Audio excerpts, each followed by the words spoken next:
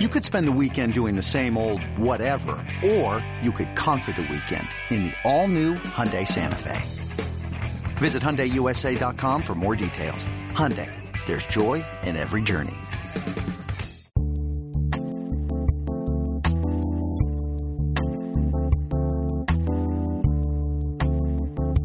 You're hanging out after hours with Matt Anderson, presented by Inside the Gamecocks. Good evening, everybody, and welcome to the Late Night Gamecock Show. My name is Matt, and we're going to get this show started. If this is your first time listening to the show, don't feel weird about that, because this is actually the first show, so you haven't missed anything at all.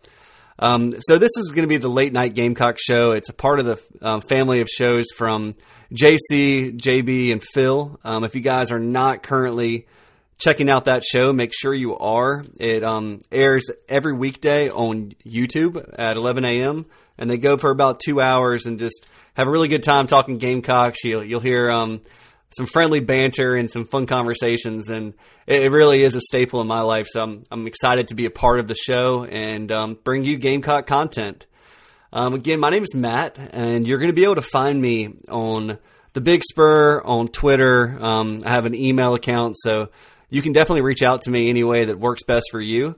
If you are a member of the Big Spur, make sure to drop me a line. I'll have an account there here pretty soon, and we can have some threads going with Q&A that we can talk about on the show. You can send me some direct messages, but the best way to connect with me right now is by sending me an email. You can send your emails to latenightgamecockshow@gmail.com. I'll be checking that a couple times a day, so go ahead and shoot your questions to me if you have any concerns, comments, anything like that. I want to be as interactive with you guys as I possibly can be. This show is about you. It's about Gamecock sports, everything that happens in the world of Gamecock. So obviously right now we're really excited for the regionals and moving on to the super regionals, and the Gamecocks are finally rounding back into form on the baseball diamond, and it's what we love to see. As Gamecock fans, we take a lot of pride in our baseball, and we take a pride in baseball from a young age. I mean, I think that some of the best baseball in the country is played at the grassroots level, the high school level, and you're talking about travel baseball and obviously college baseball. South Carolina has a lot to be proud about there. So we're going to talk a lot about baseball today. We're going to talk about some stuff that's going on in the Gamecock football recruiting world. The summer is a busy time for all the coaches and all the athletes that are out there being recruited. So we're going to talk about all of that. Just to give you a little bit of background on me, I figured I really should introduce myself since none of you guys know me. Again, my name is Matt. I've been around the University of South Carolina my entire life. My first memories usually include some connection to Gamecock sports events. So, my wife gives me a hard time because I remember things in life based on if the Gamecocks won or lost, what I was watching, what player did this, yada, yada, yada. So I'm going to have a lot of fun with this. I'm glad you're here for it. Again, like I said, we're going to start out with some podcast format here, then eventually move into YouTube, and it'll be a lot more interactive that way. So I'm excited for it, and with all of that out of the way, let's get on to Late Night Gamecock Show. I think the best place to really start here is let's talk about the regional. As South Carolina fans, we've been a bit spoiled when it comes to our baseball program. It is not just the Ray Tanner years. While those were great, we have a strong history of going to Omaha. We have a strong history of really being at the top of the sport. So the last couple of years have been really tough for us as Gamecock fans, wanting more out of our team.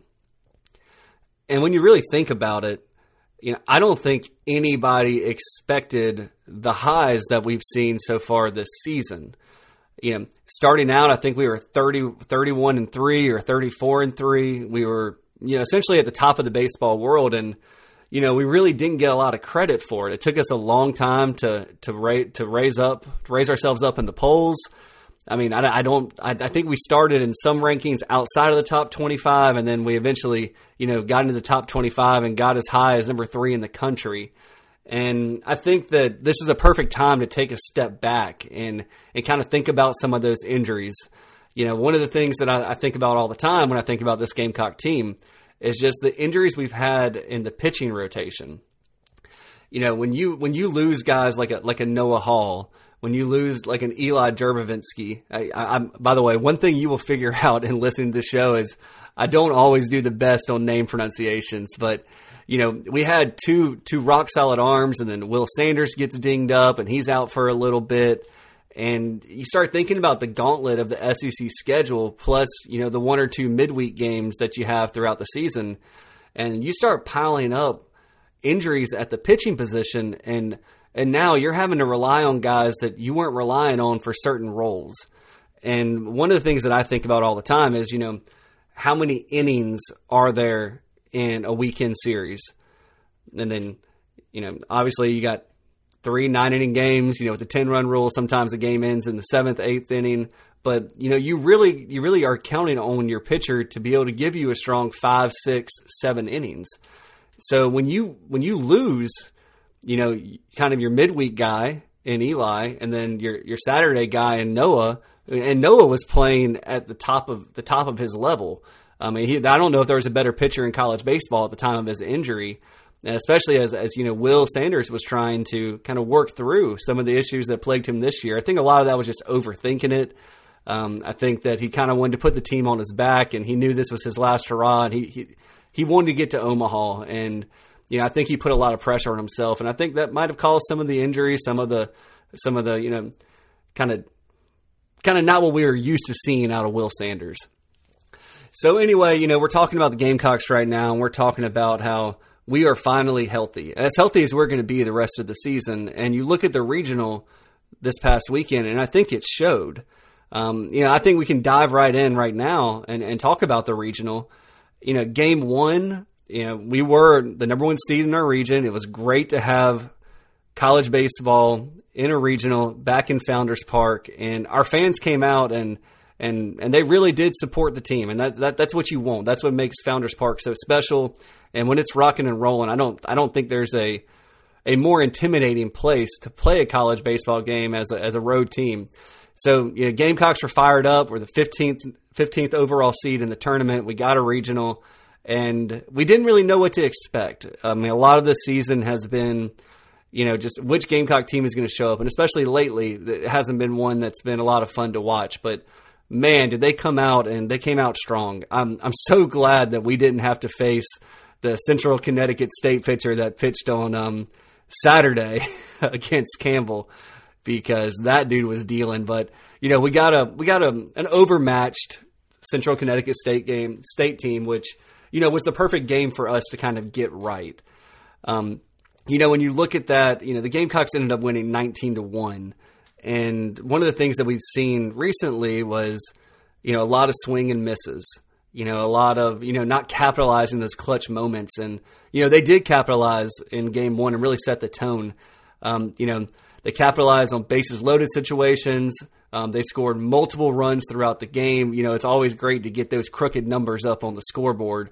And the Gamecocks did a great job of that. I mean, you got to talk about in the second inning, Ethan Petrie's walk with the bases loaded brought in a run. So we got that early advantage. And then the offensive onslaught just continued. I mean, we added more runs the following inning. But, the fourth inning was really that big inning that we came in and scored 11 runs. And I remember something on the broadcast, and I believe that the broadcast mentioned that we were the first team in the modern era of the NCAA tournament to score 10 plus runs in an inning. And I can't remember that's exactly right, but that's what my memory is telling me right now. So, when you have an 11-run inning, I mean, it's really hard for a team to come back from that, especially a team as overmatched as Central Connecticut was. But it was good to see Gavin Casas get going again. Will McGillis was back in the lineup.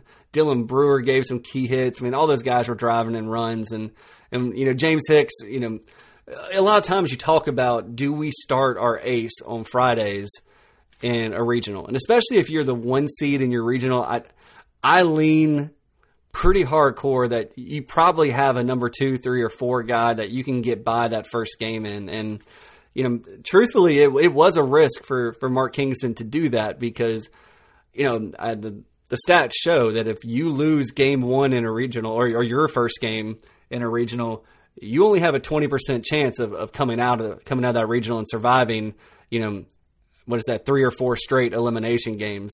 So it was a risk, but, James Hicks has been pitching really well lately. He's been somebody that we can count on. And I think it was between him and Becker, but, Kingston went with Hicks, and I think that really did set up the Gamecocks for, a strong regional. He got 5 innings in. He allowed 1 hit and no runs, and he struck out 6. I don't know, how much better you can do in those types of situations.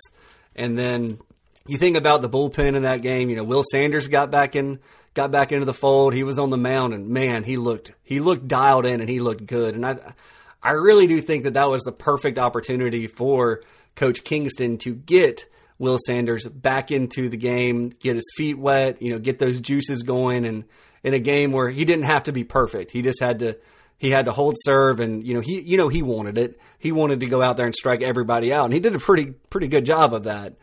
But you had Austin Williamson get some innings in, Connor McCreary, so they closed out that game effectively, and we really didn't have to get into our key arms, which I think really helped us out. You look at Gavin Casas. I'm going to say it all kinds of different ways, guys, so bear with me.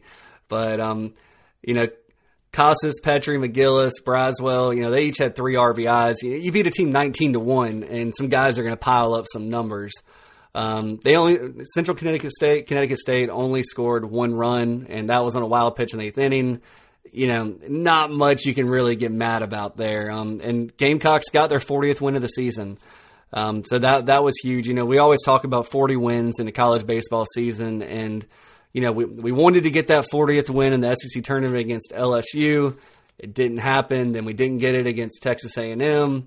So, getting that 40th win is a feather in the cap for the boys, and, really excited for their success there. I think for the Gamecocks, the regional really started in game 2. You had NC State come out, and NC State took care of business in their first game against Campbell.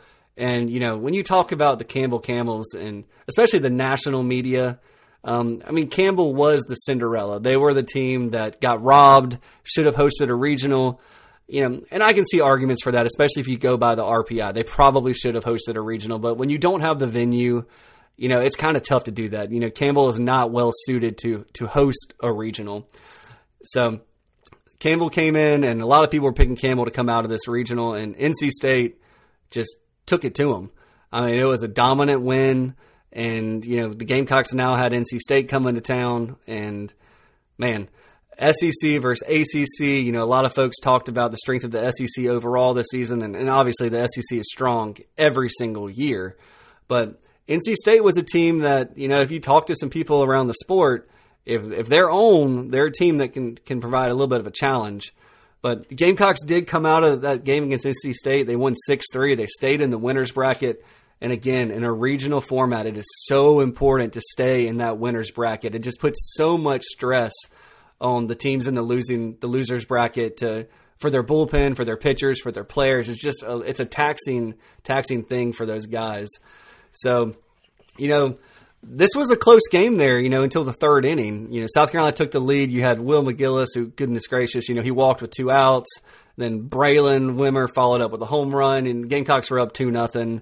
And then we get to the 5th inning. The Gamecocks, broke the game open with 2 outs, bases loaded. LaCroix drew a walk. Now it's 3-0. Casas delivered yet again with another clutch hit, bringing in 2 more runs. And then, Michael Braswell had another single there. So, once it got to 6-0, you kind of could breathe as a Gamecock fan again. At least I could. And look, I'm going to tell you right now, I'm going to try and take my garnet colored glasses off when I can. But, being a Gamecock grad, being around this program my entire life, and being around this university, I like it when the Gamecocks do well. So when the Gamecocks got up 6-0, I could kind of take a breath there. NC State didn't go away though. One of the things that, I talk a lot about when I talk about baseball is, that shutdown inning after you put a crooked number up on the scoreboard. And, we got to the 6th inning, and NC State fired off 3 runs to make it 6-3. And all of a sudden it was a ball game again. Mahoney, talk about pitching there. He did great. He went 6 innings. He allowed the 3 runs on 7 hits, but he also struck out 6 batters. And the key thing there was he didn't give any walks. He didn't issue a single walk. In postseason baseball, when you're talking about giving free bases, they usually always come back to bite you. So it was nice to see, Eli Jones, Chris Veach get out there. Veach got the save. NC State's starting pitcher kind of struggled. He gave up those 4 runs on 3 hits. He walked 5 batters over 4 2/3 innings. So he got the loss there, but it just goes back to talking about walking those 5 batters. I think that, going forward with the Gamecocks, the biggest thing is, you never want to watch strike 3, get called and then you're out. But you got to fight. You got to battle at the plate. You got to take those free bases when they give it to you, whether it comes from a walk or it comes from, getting beamed. You got to take advantage of those bases, and the Gamecocks did that against NC State. At the end of the game, Carolina got to 41 wins.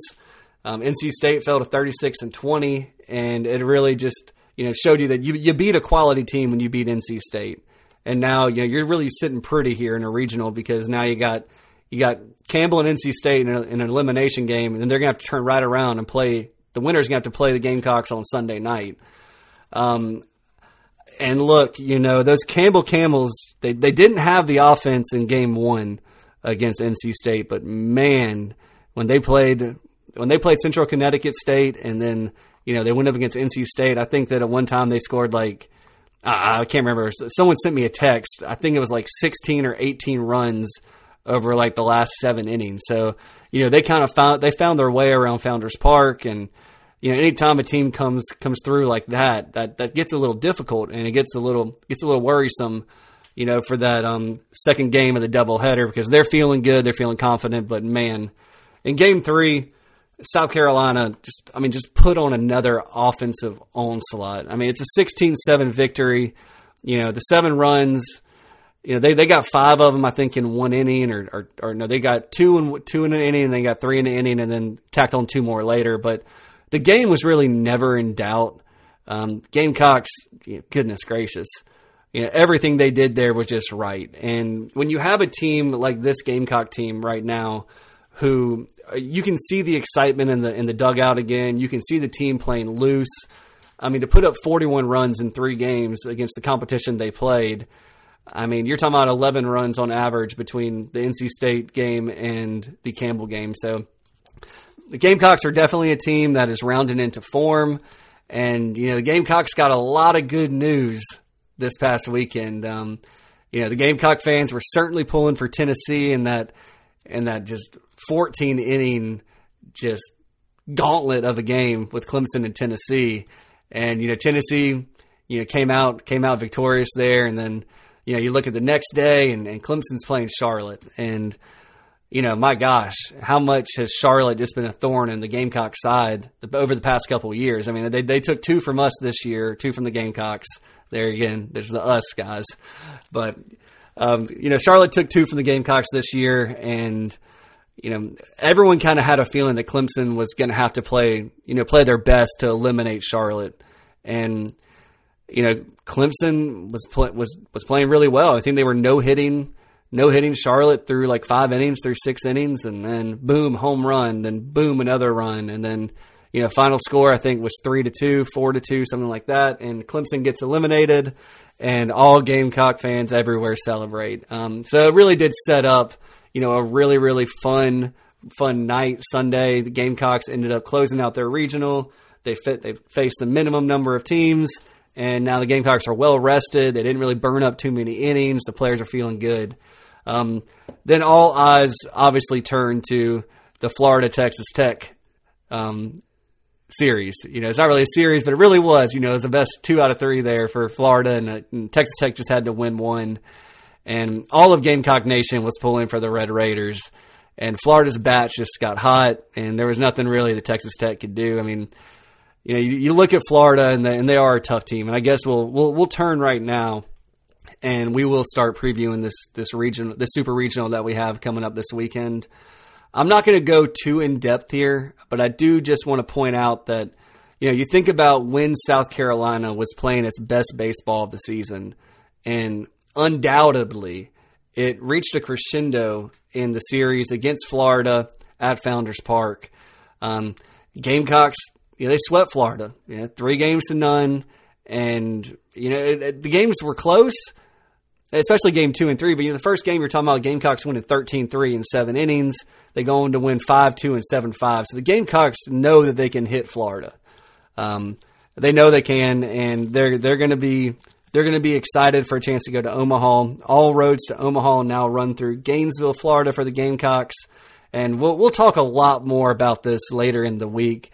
Kind of get my ducks in a row and start doing a deep dive into Florida. See what's changed with those guys since the Gamecocks last played them. But in baseball, you think about baseball, and it's such a sport where your mentality matters and your frame of mind matters. And Florida's going to come out and they're going to want revenge. But you kind of wonder, do the Gamecocks have the mental edge over the Gators right now, just from the fact that they've already done it this year?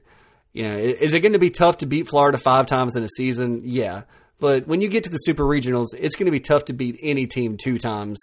And the Gamecocks have been on the other end of this before. The Gamecocks have been, cream of the crop in college baseball. And, you go back to Louisiana Lafayette, and we all know what happened there when a truly special season got derailed in the Super Regionals. So anything can happen in the Supers. It's a chance to go to Omaha, and obviously Gamecock Nation will be locked in and be ready for that tilt coming up. I don't know if it'll be a Thursday or Friday start. We'll have to look into that, but I'm hoping Friday. You get the Friday, Saturday, and hopefully the Gamecocks take care of business on Friday and Saturday, and you can have a nice relaxing Sunday getting ready for Omaha and watching all the other teams, compete to have that dog pile on the center of the diamond. So that's the regional roundup. Like I said, it couldn't have gone any better than it did for the Gamecocks. Looking at the Supers, we'll talk more about next week. But one of the things that I want to talk about right now, and I'm going to try and make this a pretty routine segment on the show, is let's have a little bit of a recruiting roundup. Right now we're predominantly talking about football recruiting. Football recruiting, especially in the summer months, it's prime time for coaches to be recruiting out there and players to be coming out to colleges, taking a tour of the facilities, taking a tour of the stadium, taking a tour of the college, talking to folks in academia that can help them figure out where they're going to fit in their college career. And summertime's a great time to do it. You have the fun times at the pools, you have the fun times at Beamer's house, and they do a lot of fun activities for these guys. But let's look at the official visits that we had over the weekend. We're going to start out with 4-star wide receiver Keelan Adams. Keelan Adams is from Virginia. He's a 4-star receiver, 6'1", 175 pounds. In the 24/7 composite, he's ranked 185th overall and the 27th best wide receiver in the country. He visited this past weekend for an unofficial visit. He had really good things to say about the program and the team's vibe and how they work and the ability to be themselves off the field. He really connected with Beamer. He connected with the players, and I think he knows that when it's time to work, it's time to work. But South Carolina is all about culture, and when you have that culture in there, where the players enjoy spending time with one another on and off the field, he saw that firsthand. One of the coolest things that came out of this weekend was you had 4-star quarterback commitment Dante Reno and 4-star wide receiver commitment Mazio Bennett that were on hand for the Beamer football camp that happened simultaneously. But it's also important to get as many commits as you can when you have official visitors and unofficial visitors. But Keelan went out there and he ran some routes and caught some passes from Dante Reno, and he worked with Mazio Bennett, and he talked about how important it was for these guys to start practicing together and throwing the ball and getting a feel for each other before they get to campus. He kind of talked like he wanted to be a part of that, Gamecock recruiting class when you talk about Dante Reno and Mazio and kind of bonding there. So we'll see what happens. It was just an unofficial visit. He does have official visits playing with Alabama and Virginia Tech in June. And right now he is slated for his college announcement for July 13th.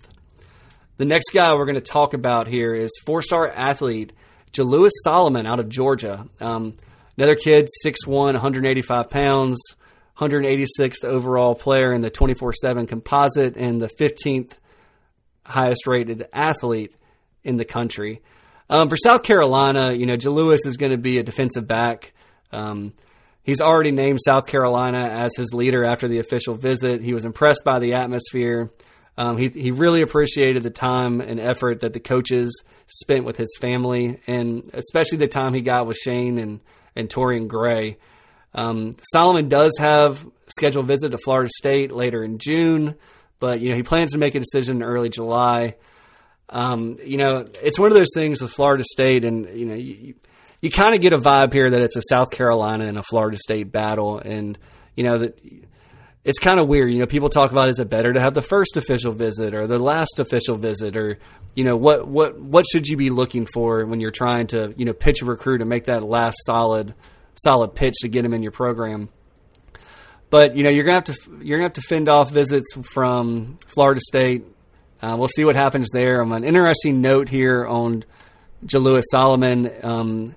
His younger brother is actually ranked a 5-star in the class of 2025. He's a linebacker named Zayden Walker. So it'll be really interesting to see, if there can be some kind of connection there between Jalewis and the Gamecocks, and then maybe Zayden Walker as well. But so just a name to keep an eye on. Think about what that kind of pairing could do in the Gamecock uniform, and that's exciting. So another wide receiver here, 4-star wide receiver Parker Livingstone, a big kid, 6'3", 185 pounds, out of Texas. In the 24/7 composite, he's the 286th overall, and he's the 42nd best wide receiver. He really had a good visit. I don't know if it's going to be enough to pry him away from the state of Texas. We all know the state of Texas and what that draw is for those kids that grew up, pulling for Texas and watching all those Vince Young teams, and so much success there in Texas. But he really did like the connection he had with Shane Beamer, Coach Loggins, Justin Stepp. He really did like the academics at the university, and we got to get through some more official visits here for him. You got Texas and you got LSU on the docket with a commitment that's supposed to come on July 1st. So he did say that South Carolina set a high standard for his remaining visits. So we'll see what the guys can do here. I know he has a great relationship with Dante Reno. They've spent a lot of time talking. Dante Reno might as well just be the recruiting coordinator at this point, especially when it comes to the prospects. He is all over the place there and doing everything he can to support the Gamecocks. An interesting name here that we need to talk about is Braylon Russell, a running back out of Arkansas. You're talking 6'2", 230 pounds. In the 24/7 composite, he's a 4-star, ranked 290th overall, 23rd ranked running back in the class. He was a commitment to Arkansas, which is a little interesting because you think about, obviously you had Kendall Briles at Arkansas. He's no longer there. You had Dowell Loggins at Arkansas. Obviously he's the offensive coordinator at South Carolina. And this is a 6'2", 230 pound running back. And, he talked about Shane Beamer mentioning that they had a specific need for a kid his size in the running back room. A bigger back that can kind of move the pile, be great in short yardage situations. And interesting enough, he was committed to Arkansas. He backed off that commitment about 4 months ago. He's got South Carolina in his top 3. He's looking to see some early playing time, and South Carolina obviously has a great story to sell there. I do think that this one is a player that we're going to run the race with. South Carolina is going to run the race with. He's got some visits planned for Baylor, Arkansas, and Tennessee. And he's another kid with a July decision time frame, so July 14th. So if you're looking right now, July has the potential to be a very big month for the Gamecocks. We've only talked about 4-star players so far, and a lot of them are making decisions in July. So you always talk about that blue chip ratio, and J.C. Shervert, he might not have come up with it. He might have coined it. I don't know. I have to ask J.C. that, but that blue chip ratio of what percentage of your roster is made up of 4- and 5-star players, and that really does tell the story of, how successful you can be on the gridiron and on the football field. So excited to see all these 4-stars coming to campus. It's a good thing for Shane Beamer. It's a good thing for the Gamecock program. We're going to talk now about Kaj Sanders. Again, some of these pronunciations, guys, I know them by their last name most of the time. And and looking at them and talking to folks about these guys. So I'll butcher the name sometimes, but he's a 6'1", 175-pound safety out of New Jersey. Composite ranks him 470th in the country. He's the 45th ranked safety. He's from up in New Jersey. We're talking about that DC, New Jersey pipeline that the Gamecocks are trying to continue, and they're definitely got it started. We got to see if they can continue it. But he had a good time. His parents love the Gamecocks coach, Torian Gray. Torian Gray does a really good job with these secondary recruits, and especially their families. When you have the resume that Torian Gray has, he doesn't have to do a lot of recruiting. It's much more just look at what I've done for players that are similar to you. I want to do the same thing with you. I think that you have the talent. I believe in you, and we're going to see what happens here with Kaj Sanders. But he does have official visits coming up to North Carolina, Miami, and Penn State. But South Carolina is currently high on his list. He wants to take some more visits before he really comes out with a public list. But he's someone that's he's prioritizing the good things. When it comes to recruiting, he's prioritizing the relationship with the coaches and the academics. And he's another July time frame for a decision. We're looking at July 30th for that young man. Moving on here, we got 3-star defensive tackle, Dinas White. He's about 6'3", 6'4", 310 pounds. He's ranked 632nd in the composite rankings, 59th ranked defensive tackle. Gamecocks have been on his radar for a while. He's a 3-star guy that has a lot of the tools, and he has a lot of the size that you're looking for the defensive tackle slot on the defense. But he was somebody that I think really wanted to get a better feel for Travian Robertson, the new defensive line coach. He's got some other official visits scheduled. At least one I know about to Virginia Tech. That'll be later in June. But he's one that the Gamecocks are really going to have to run the race for. He's not making a decision until November or December. So we'll see what happens. I do know that he wants to be close to home, and he's going to be looking at the depth chart. And the Gamecocks do have strong numbers on the depth chart right now at defensive line, and I think it's only going to get better in this recruiting class. So we'll see what happens with him, but I do know that he was somebody that was a priority to get in for an official visit this summer. Coming through here, let's see. Another guy that visited over the weekend was 3-star cornerback Chasen Johnson out of Florida. 6'1", 180 pounds. This is a guy that I think is pretty underrated currently. When you got 6'1", 180, that's just Torian Gray's wheelhouse. And for Torian Gray to go down to Florida, work with them, and get him to camp and just see what he's all about. And I think these guys have a pretty tight bond here. Getting a chance to meet Coach Beamer, Beamer doesn't mess up with these guys. I'll put it that way. Especially on official visits, Shane does a great job of connecting with these young men. Torian does a great job with connecting with these young men. And this is the kind of guy that I think that, if he doesn't blow up, I have a lot of conviction here that he's going to be a guy that you look up and you wonder, how is he a top 3 round pick? Because, he was a 3-star out of high school and might be a diamond in the rough. He does have some visits planned. He's going to Pittsburgh, West Virginia, talking a little bit about Oregon State, and he's going to camp at A&M. I think that you watch and you see what happens if he camps at Texas A&M, and to see if Texas A&M offers. I'll leave it at that. I think that if the Gamecocks can sneak him through, I think they'd like to, but we'll just see what happens there. So really quick, we'll talk about upcoming official visits.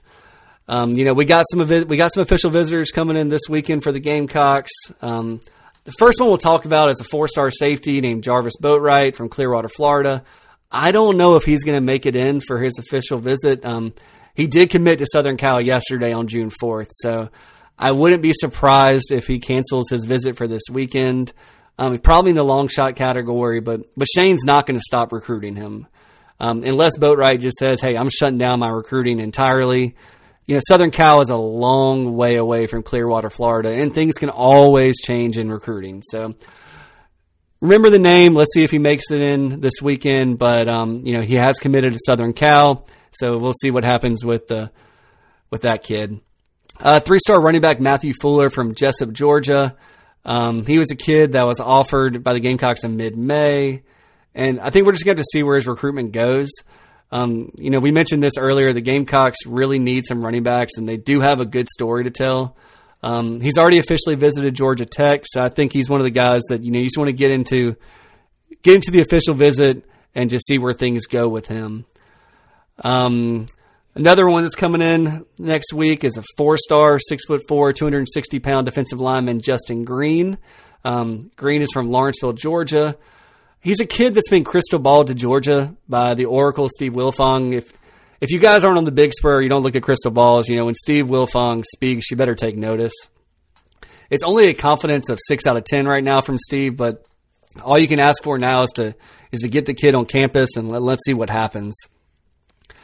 This kid right here is really an exciting player. This kid right here, Walter Matthews, a 4-star, 6'7", 245-pound tight end.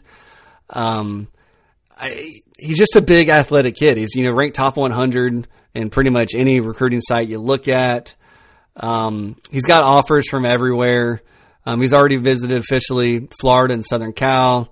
He's had a handful of unofficial visits at schools like Colorado, Georgia Tech, Ohio State, Michigan, Florida State, etc. I mean, you kind of get the idea here. South Carolina did flip their tight end room, for the upcoming football season with players on the roster. But, you're going to have at least one departure with Trey Knox at the end of the season. And it also wouldn't be a surprise to me to see Joshua Simon depart. I think that those two guys are going to have a big year this year. So, you kind of want to pair another tight end with our commitment, or the South Carolina's commitment from 4-star tight end Michael Smith. You would love to stack talented tight ends year over year for especially everything that South Carolina does with their tight end, right? It's not just an offensive position. It is a position where, they might be on special teams some. They might flex out and play a little bit of wide receiver in the slot. I mean, there's a lot of things South Carolina does with tight ends. So stacking tight ends is critical.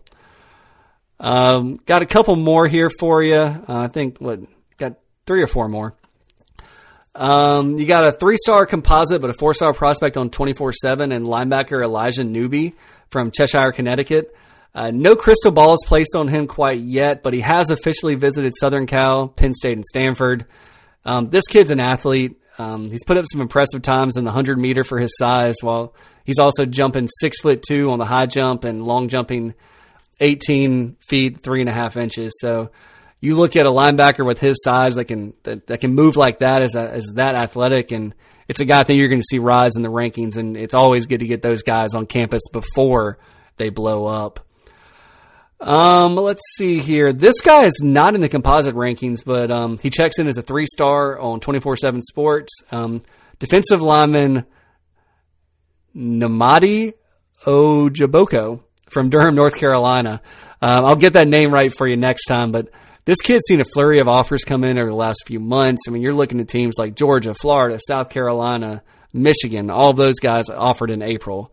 And then you look in May, and it's NC State, Michigan State, Maryland.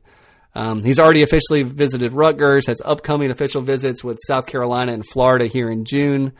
And he seems like a guy that popped up on a lot of teams' radars here recently.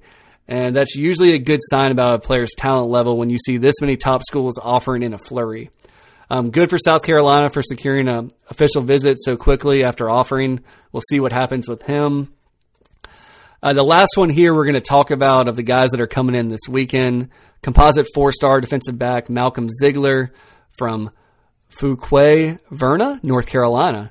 Another guy that's getting offers, and he's getting official visits set up with some top schools. Gamecocks offered him back in February. Since then, you've seen the West Virginias, Penn States, Virginia Techs, North Carolina. I'm just going through it really quick, looking at it for you guys. Notre Dame, Louisville, Kentucky, and Clemson have all offered Malcolm Ziegler.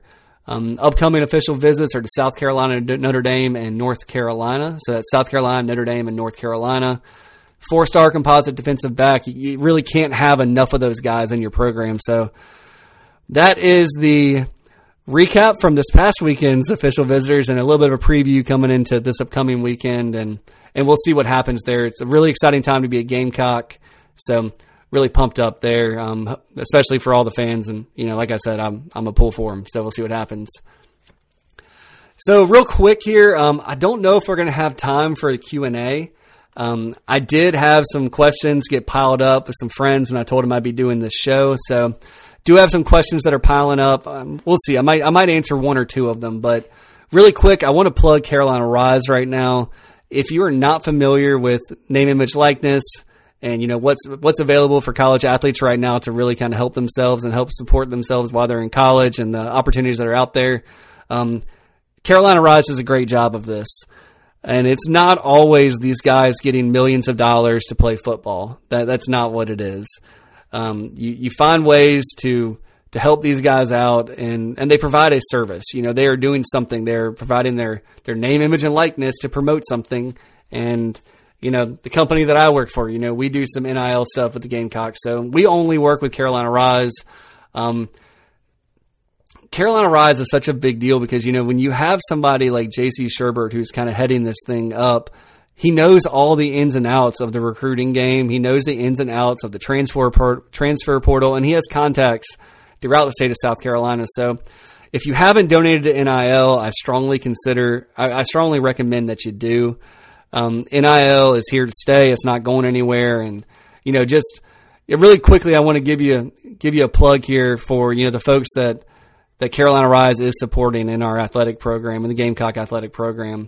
Football, you know, you got Mo Kaba, Nick Nwari, DQ Smith, Stone Blanton, Trey Knox, Josh Simon, Eddie Lewis, Desmond Uzaluli, Sidney Fugar, Mario Anderson Jr., Xavier Leggett, Marcellus Dial, O'Donnell Fortune, Juju McDowell, DeCarrion Joyner, Vershawn Lee, Ja'Kai Moore, Trey Jones, Jalen Nichols, and Tyshawn Wanamaker. You know, especially on the football field this upcoming season, you're going to see those guys, you know, doing some really good things for the Gamecocks, and Carolina Rise helps, you know, keep them Gamecocks once they sign on that dotted line for their scholarship at the University of South Carolina. So remember NIL, remember the things remember the ways that it impacts the program.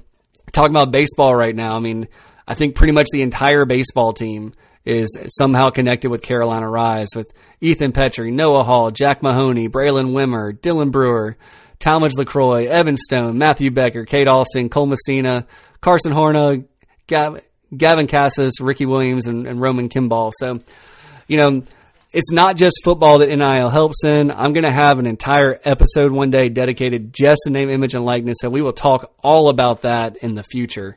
But just take a look at Carolina Rise. It's carolinarise.com. There are a ton of ways that you can get involved, and it doesn't mean that you have to spend $1,000 a month, $1 million a month, or anything. You know, every little bit helps, and it all goes towards, you know, helping Carolina have the very best athletics programs that they can. So I told you guys that, you know, I did get some Q&As here, and I encourage you all for next episode, send me some questions in the mailbox. You know, the email address I mentioned earlier, I will mention it again. The email address is latenightgamecockshow@gmail.com. Again, it is latenightgamecockshow@gmail.com. Hit me up with any questions you have. I'll be glad to get to as many of them as I can throughout the entirety of this show. And like I said, the show is going to be on Mondays and Thursdays, so give me a little bit of time. But, you know, having that time in between shows gives me the opportunity to better answer your questions. And if I don't know, I will get the answers to your questions one way or another. So real quick, I guess I'm going to go with what the first one here says. What's your favorite Gamecock memory, football game, college, etc.? You know, for me, I was a student at the University of South Carolina during the Spurrier days. So one of my favorite memories, and, you know, it's hard just picking just one, but, you know, beating Florida in the Swamp to win the SEC East Division, you know, it's Carolina's first division championship. It allowed us to play in the SEC championship game. You know, unfortunately ran into Cam Newton and didn't get that elusive conference championship, but Marcus Lattimore was just so special that year, and you really hate what injuries did to his career, but that season was so special for so many reasons, and winning in Florida just capped everything off. So, yeah, I mean, obviously you got the Final Four in men's basketball. You got the back-to-back national titles in baseball. We've had a lot of good things to celebrate as a Gamecock lately. It just seems like we can never get all the sports programs rolling at one time. So some of these other questions here, you know, how will the offense look different with Dowell Loggins? I'm going to try and do rapid fire here, try and keep this no longer than another 5 minutes. But, it's a pretty interesting question. I think that Loggins clearly has the mental capacity to put together some interesting concepts from his time around the NFL. And then, especially lately at Arkansas, learning from Kendall Briles. You have the spread, you have air raid, you have, the balanced approach from the NFL. But I think that the key for him this year is going to be figuring out the rushing attack. We don't have the best running back room right now. Not to say that a lot of these players can't surprise me, but we don't really have the prototypical size in the running back room. So that's something that, you have to worry about. We'll see how Mario Anderson Jr., transfers over to South Carolina from Newberry, and he's built like Marshawn Lloyd. And, he's a warrior in the weight room. And I've talked to people that tell me if you put him and Marshawn Lloyd next to each other, you'd think you were looking at twins. So from that standpoint, I do think that Mario Anderson Jr. is going to be able to help us, but just that mental switch from, playing in Newberry to the SEC is something that might take some time. I think that you're going to have to get creative in short yardage situations. I mean, we've talked about Lenoris Sellers. Lenoris is somebody that I think he's special. I mean, I'll leave it at that. I think that he is somebody that can lead the Gamecocks to championships, to banners, to big bowl games, all the above. So I think that you'll see Lenoris in some special packages. I think that you'll have to see us get creative. I was never a big fan of, passing the ball behind the sticks necessarily, or behind the line of scrimmage, behind the first down stick. But, we'll see what happens. But I do think that you're going to see a lot of passing. I just don't think you're going to be able to run the ball in a balanced way. I mean, I'm not saying it's going to be 80-20, air raid type stuff, but I do think that what you're going to see is probably a good 60-65% pass versus the run this year, unless they can get something going. We'll see what happens with DeCarrion Joyner, but I think that's the biggest thing right there. How will the offense look? I don't think that a lot of what's happening behind closed doors is readily available for the masses to consume, which is by design. So it might be, a little bit into fall practice when some stuff gets kind of let out the bag and you start getting some interviews with players and you hear stuff from around the program. So we'll see what happens then. And then, obviously North Carolina is a big game to start the season. So you really don't want to give away too much of your ammunition there. But the last thing I'll say on it, I think you're going to see tight ends a lot in this offense. I think the tight ends are going to be heavily, heavily relied on this year. So what is the biggest impact of Carolina Rise and other NIL groups? What edge does Carolina Rise have in this department?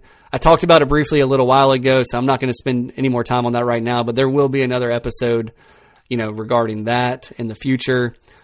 What is the next facilities upgrade coming down the pipeline for any sport?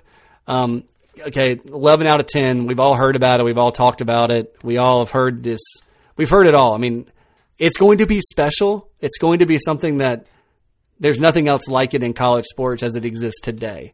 So you'll have to wait on that. We'll get some more details as we can, but you're talking about billions of dollars, billions with a B of investment. So we'll talk more about that as we can, but that was going to be the next critical thing that's coming down the pipeline in South Carolina facilities. All right, so we're going to save some of these questions for the next episode just because we're kind of running short on time here. But again, I really appreciate everybody for listening. Like I said, please reach out to me via email right now until we get everything else set up. But the email is latenightgamecockshow@gmail.com, latenightgamecockshow@gmail.com. And I will plan to be back here, probably record on Thursday. And until we get the YouTube rolling, this will be the best way to hear me. So we'll talk again soon. Again, this is Matt with the Late Night Gamecock Show, and I hope you guys have a great evening and a great week, and we will talk again soon. Hello everyone, it's Micah Richards here. You might have seen me on CBS working on their Champions League coverage over the last couple of years. I wanted to tell you about an exciting new podcast that I've been working on. It's called The Rest is Football. It's me, alongside Gary Lineker and Alan Shearer, two absolute legends of the game. The show combines topical debate from the world of soccer along with outrageous tales from our careers. And I mean outrageous. Just search The rest is football, wherever you get your podcasts. All the best from Big Meats.